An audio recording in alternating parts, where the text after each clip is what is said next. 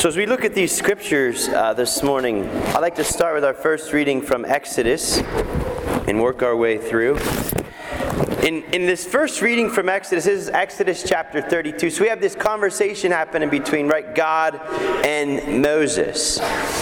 And this conversation, you got to understand first the context of the scriptures. It's always important to understand not just what we're reading, but to understand Exodus, you got to understand the Old Testament. To understand Old Testament, you got to understand the New Testament. Understand the New Testament, right? We got to do all the context. So just a little bit of context in this scripture is Moses, as you know, if you know the story of Moses and how he was called by God, he didn't want the job. He didn't want to go and speak to Pharaoh and work on getting Israel free from slavery in Egypt. And he says, I don't know how to speak. And God says, well, your brother Aaron will help you. I'll send your brother Aaron to help you to speak, okay? And so what happens? They end up doing it, right? And Moses is chosen and called by God to work with the people of Israel, to work with God and to deliver them from slavery in Egypt to move toward the promised land. And so to understand, Moses wasn't a guy that was great at speaking about this and doing this. But down in this gospel, or in this Exodus story that we hear today in chapter 32, Moses is talking very boldly to God. And so this guy who was at once not so talkative or wanting to talk or speak up, now he's speaking to Almighty God in a very strong and bold way. And it's almost like, the sense I get in this scripture, it's almost like God is seeing how Moses has grown from being a timid person to a very bold intercessor. Someone who stands in the gap between God and his people. So listen, it says, the Lord said to Moses, go down at once to the people whom you brought out of the land of Egypt. They are depraved. They've turned aside from the way I pointed out and make themselves a molten calf. They're worshiping it, sacrificing to it, crying out, this is our God. I see how stiff-necked this people is, said the Lord. Let me alone. God says, let me alone that my wrath may blaze up against them and consume them. Then I will make of you a great nation. And then Moses responds to God. Now, what's God trying to say to us in this scripture? God's calling you and I to be like Moses. And in the second reading, we read about how Saul became Paul, if you will. Paul saying, I was a blasphemer. I was not worthy of this ministry. I was killing Christians. I was having them arrested. So we have Paul and we have Moses in these two readings, both saying, who am I to do this? I can't do this. And God meets them where they are, and they begin to live out their call. So what I want you to hear here is, you're all called to be like Moses. We're called to be in the gap between God and his people. To ask God, Lord, please bless my family. Please bless those in my family that have wandered and are astray, that are depraved, as it says in the scripture today, that have fallen away from God and the church and just left everything, and they're off like the prodigal son story. They're off wasting their lives and spending their life on a life of dissipation and sin. And God's called us. And so you might feel like you're not qualified. Well, Moses felt he wasn't qualified. Paul, even himself, was like, why should God call me? I was arresting and killing Christians. Who am I? But Moses surrendered to his call. Paul surrendered to the call of God. You have a call on your life. You're called, like Paul and Moses in our first and second reading, to stand before God, to plead before God, to offer sacrifices for our family and friends that have wandered and strayed, that are lost. God is calling you. Now, You might feel powerless. Like, how can I, like say it's a struggle in your marriage or your family or your workplace or with your kids, with your aunts, uncles, cousins, I don't know, wherever you're struggling, maybe it's with a sickness and you feel powerless. You feel, I'm not qualified to do this. I don't know how to handle this situation. Well, you're in good company. Moses felt the same thing. Paul felt the same thing. All the saints felt the same thing. Here on this altar, I have a first-class relic here. This is a first-class relic of, a first-class relic, for those who don't know, is the bones or a part of the body of the saint. So this is a first-class relic of Mother Teresa. She was just made a saint just the other day, canonized. Pope Francis lifted her to the altars of becoming a saint. Mother Teresa, small little woman. She was like really small, like probably about that tall. I mean, she was little. And look what she did. Do you think she felt powerless? Do you think she felt like she was qualified for the job?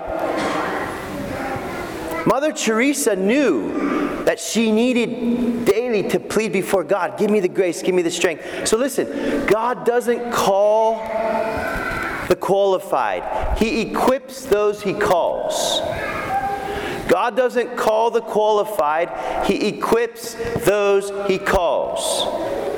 Do you think, I always when I was telling the last Mass, I said, when I was in college, I was terrified to speak in front of people. And I didn't talk much.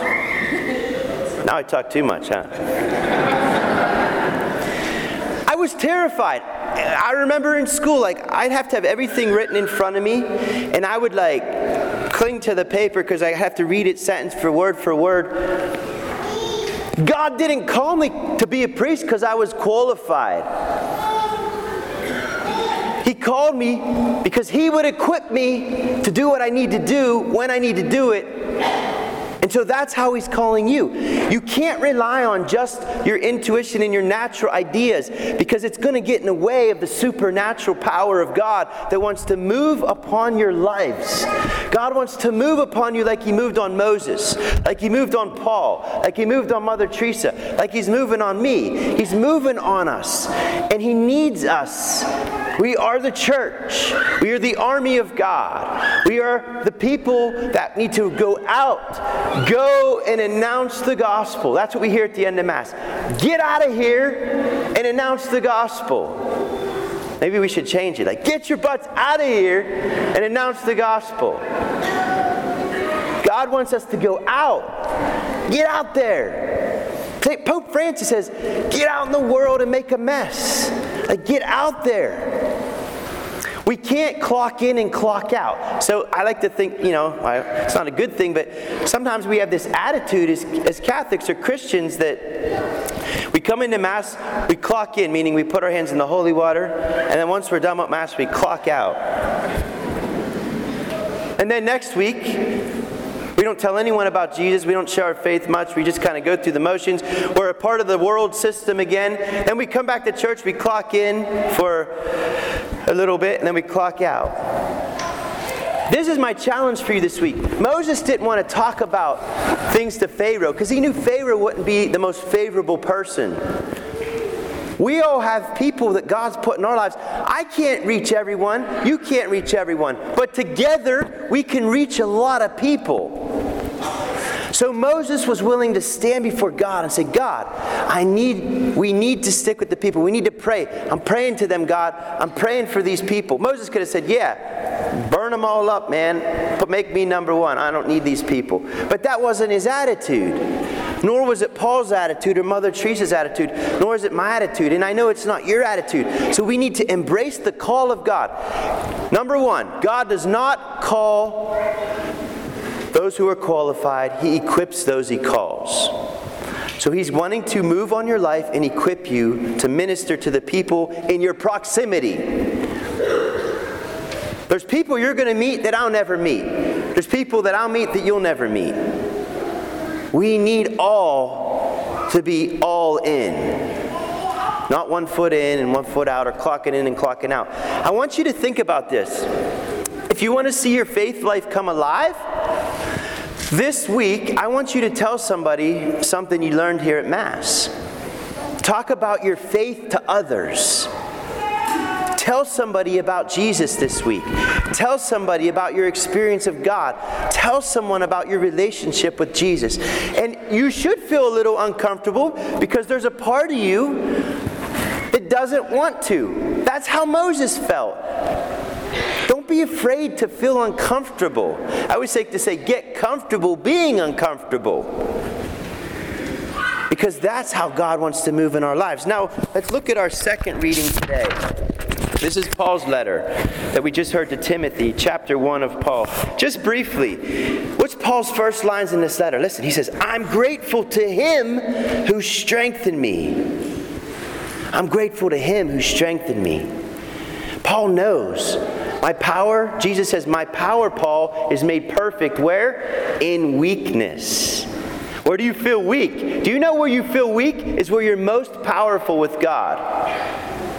But what's the world teach us? Hide your weakness. Don't tell anyone about your weakness. Pretend you're strong. And then we come into the church with that attitude and we're not vulnerable before God. No wonder we don't experience God, because the world teaches us your weakness is bad. Don't share your weakness. Hide it. Cover it. Put on a mask. Put on a mask. And you come into church and Jesus, the first thing he says to do at the beginning of Mass, take off your masks. I want to see your wounds. I want to see your weakness. Lord, have mercy. Christ, have mercy. Lord, have mercy. We pray that. What are we saying? I'm wounded. And like I said, this is not a house of saints. This is a hospital for sinners. You have enlisted or been brought into God's treatment center. We all need treatment because we're in a big AA meeting right now. We start off Mass right away. Hi, my name's Michael. I'm a sinner. If you can't acknowledge you're a sinner, you don't need a Savior. There's no need for a Savior if you don't have any sins. But the world teaches us, don't acknowledge your weakness, don't acknowledge your wounds, don't acknowledge your sins, hide them, put on a mask. And we need to be people that go out into the world. You know why Pope Francis said make a mess? Because when you start sharing vulnerably how you've let Jesus into your own brokenness, guess what it's going to do to the people around you? They're going to start wanting to open their vulnerable brokenness to the Lord. You know how you witness? You just simply be who you are. Don't be afraid to be broken. We are broken together. And so Paul's saying, thank you, I am grateful. And then listen, he says, grace, indeed the grace of the Lord has been abundant. Been what? What? The grace of the Lord has been abundant, along with faith and love that are in Christ Jesus. Listen to this. This saying is trustworthy and deserves full acceptance. Full acceptance. Listen. Christ Jesus came into the world to save sinners. Powerful. Powerful. And there's another area in Scripture, many areas, where Paul says, boast in your weakness. Boast in your weakness. Is that a message we're going to hear out in the world? No, definitely not. We want to boast in our weakness. Meaning what? We are allowed to be weak because he is strong and he'll overcome. Look what he did to Moses. Look what he did to Paul. Look what he did to me. Look what he did to Mother Teresa. And look what he's doing to you right now as you're listening to him talk to you. He's talking to you right now at this Mass. Listen, open your ears, and don't let your mind convince you like, oh, this is great, we're going to clock out at the end and I'm going to go back to my normal life. That's your choice. You don't have to do that. The world's strong, and it'll pull you in back into that dead system where you get up, you go to bed, you get up, you go to bed, you go to work, you come home, you watch TV, you get up, you go to bed, you eat, you go to bed, you get up, you go out and do this, you go out and do that. That's boring. I don't want to live that way, and you don't have to live that way. God has an amazing plan for our lives.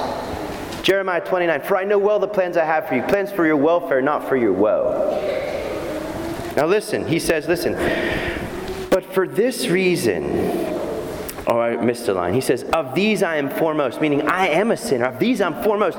He says, listen, he says, I was ignorant in my belief. I was a blasphemer, a persecutor, arrogant. God came into the world to save sinners. Of these I'm foremost. For this reason, the Lord says, for this reason I was mercifully treated, Paul says, so that in me, as the foremost, Christ Jesus might display all his patience. Look how patient God was with Moses. How patient is God with you right now? He's amazingly patient. The kindness of God breaks open and converts our hearts. Look at Mother Teresa. Mother Teresa wasn't born from her mother's womb with a blue and white habit on. She didn't come out of the womb with like a tiara on and say, hey, I'm Mother Teresa.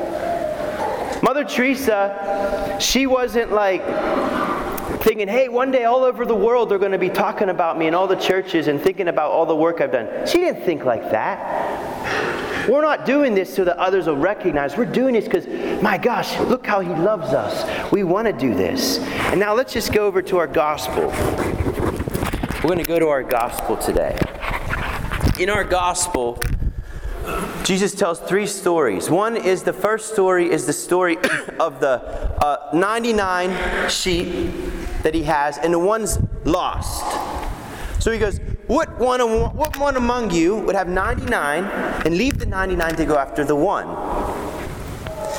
Now in the world's vision, if you were from the world and you're of the world and in the world and you're of the world, and you bought into the world's vision, you'd have to be dumb to leave 99 to go after one that's gone. Forget that. I got 99. I don't need that one.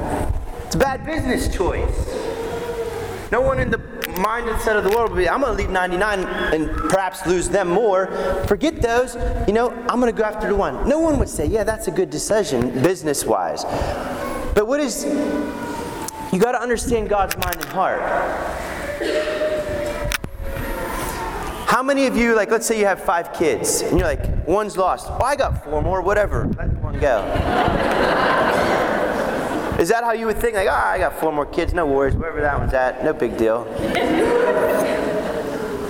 You wouldn't do that. Why wouldn't you do that? Because you love. You can't treat the world, we can't treat each other like a business adventure. Your souls will be in heaven or hell forever. We have family members that will be in heaven and hell forever. We can't treat one lost soul like it's no big deal. It is a big deal. It's such a big deal that God sent his only son into the world to suffer horribly and die for that one soul. And we can't sit back clocking in, clocking out, and we know something that maybe others in the world don't know about how he loves, and we're not telling anyone about it. It's time that we go out, get out there, and bring some family. Just invite your family. Say, hey, I'd like you to come. Would you like to come to church this week? Or I do these ablazes, September 30th, we're going to have our first ablaze here at St. Gerald's. And it's a great way to bring people that maybe have fallen away. It's a great way to connect them back to the Lord. These are just ways that we can do this, okay? And then listen, then there's the next story he tells. A woman lost a coin in her house. And she started ripping everything apart, looking for a coin, turning stuff upside down, looking for a coin. Now imagine this. You lost, say, a nickel or a quarter in your house. Would you go to the extent of turning everything over to find that coin and look for it? After a while, you'd be like, it's a quarter, forget it, I'm done with it. But this woman, imagine if you found a nickel in your house and you called all your family and friends and say, you're going to believe it, I found my nickel, let's have a party, come on over. Everyone would be like, what's wrong with you? Right? What's that story trying to say to us? It's saying, God values you. The world might see you as cheap and expendable. You're not expendable. You're not invaluable. You're of inestimable value. He died for you. If you were the only one on earth, he would have died for you. So God's saying, I am, as St. Catherine of Siena would say, pazzo amore. I'm crazy in love with you. I am so in love with you. I'm a divine madman, God says. I'm madly in love with you. When you're in love, you do dumb things. Or at least the world would say it's dumb. But God's saying, I'm going to do things. I'm going to come after you. I'm seeking you out. And then that slides us right into the prodigal son story. What's happened? The young son goes off and spends all his inheritance on stupid things. And he comes to his senses and he's like, I got to go back. I don't have any food. I'm eating with the pigs now. Like, I don't have anything to eat. Maybe my dad will just take me back as a servant or slave. And he decides to go back home. What do you think that walk home was like for that son that just wasted his whole inheritance? If you blew your whole life savings, first of all, you asked for it and your dad gave it to you and he worked his whole life for it and you just blew it on stupid things. And now you're going to go back and say, well, maybe he'll just take me as a servant or slave. So he's walking home. Let's say the deacon's the father. Every day the father's running out looking for his son that's lost. And I'm walking home, I'm the prodigal son, I'm walking home, and I see my dad come running out. What am I thinking? Oh, crap. And what am I going to do? I'm like, should I take off? Because he's going to beat me down, right? So I go this way, like, there's probably this wrestling match. How many of you felt this way? Maybe going to confession, you're like, I should go, but like, man, I can't tell him this, I can't say this. And we were like, feel this struggle inside of us. And God's like, he's running out toward us. And we think he's out to get us, but he's out to embrace us. He wants to embrace us. What's he do? Puts a ring on his finger. Kills the fatted calf, throws a big party. And how many of you ever played hide and go seek? You know, we played hide and go seek, right? How many of you have hid and not been found, and after a while you're like, start making noise so hopefully someone finds you? Nobody likes to be hidden for an hour in a closet. Because it stinks just sitting there. There's nothing to do, right? We want to be found, don't we? The older and the younger son and the prodigal son want to be found. Moses wanted to be found. We want to be found. Our family members and friends that are lost in the world, they want to be found. We are designed by God to be found. The heart of the spiritual life, listen, the heart of the spiritual life is letting yourself be found. If you let yourself be found, you'll experience joy, happiness, peace, love, patience, kindness, gentleness, self-control. You'll experience Jesus Christ. You'll want to go out and tell others, look what I found and look who found me. Let me tell you, you bring people in so that they can be found. This church is where we bring people so they can be found. Let the lost be found. Let the dead come back to life. All right?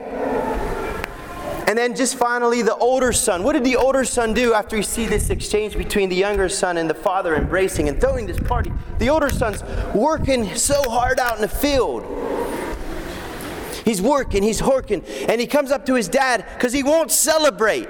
He won't celebrate his younger brother's coming back home. Because you know what he says? How dare you kill the fatted calf, put a ring on his finger and celebrate? Your son took all of his inheritance and blew it on prostitutes and blew it on all this stuff. What's wrong with you, Dad? It's not fair. How can you celebrate?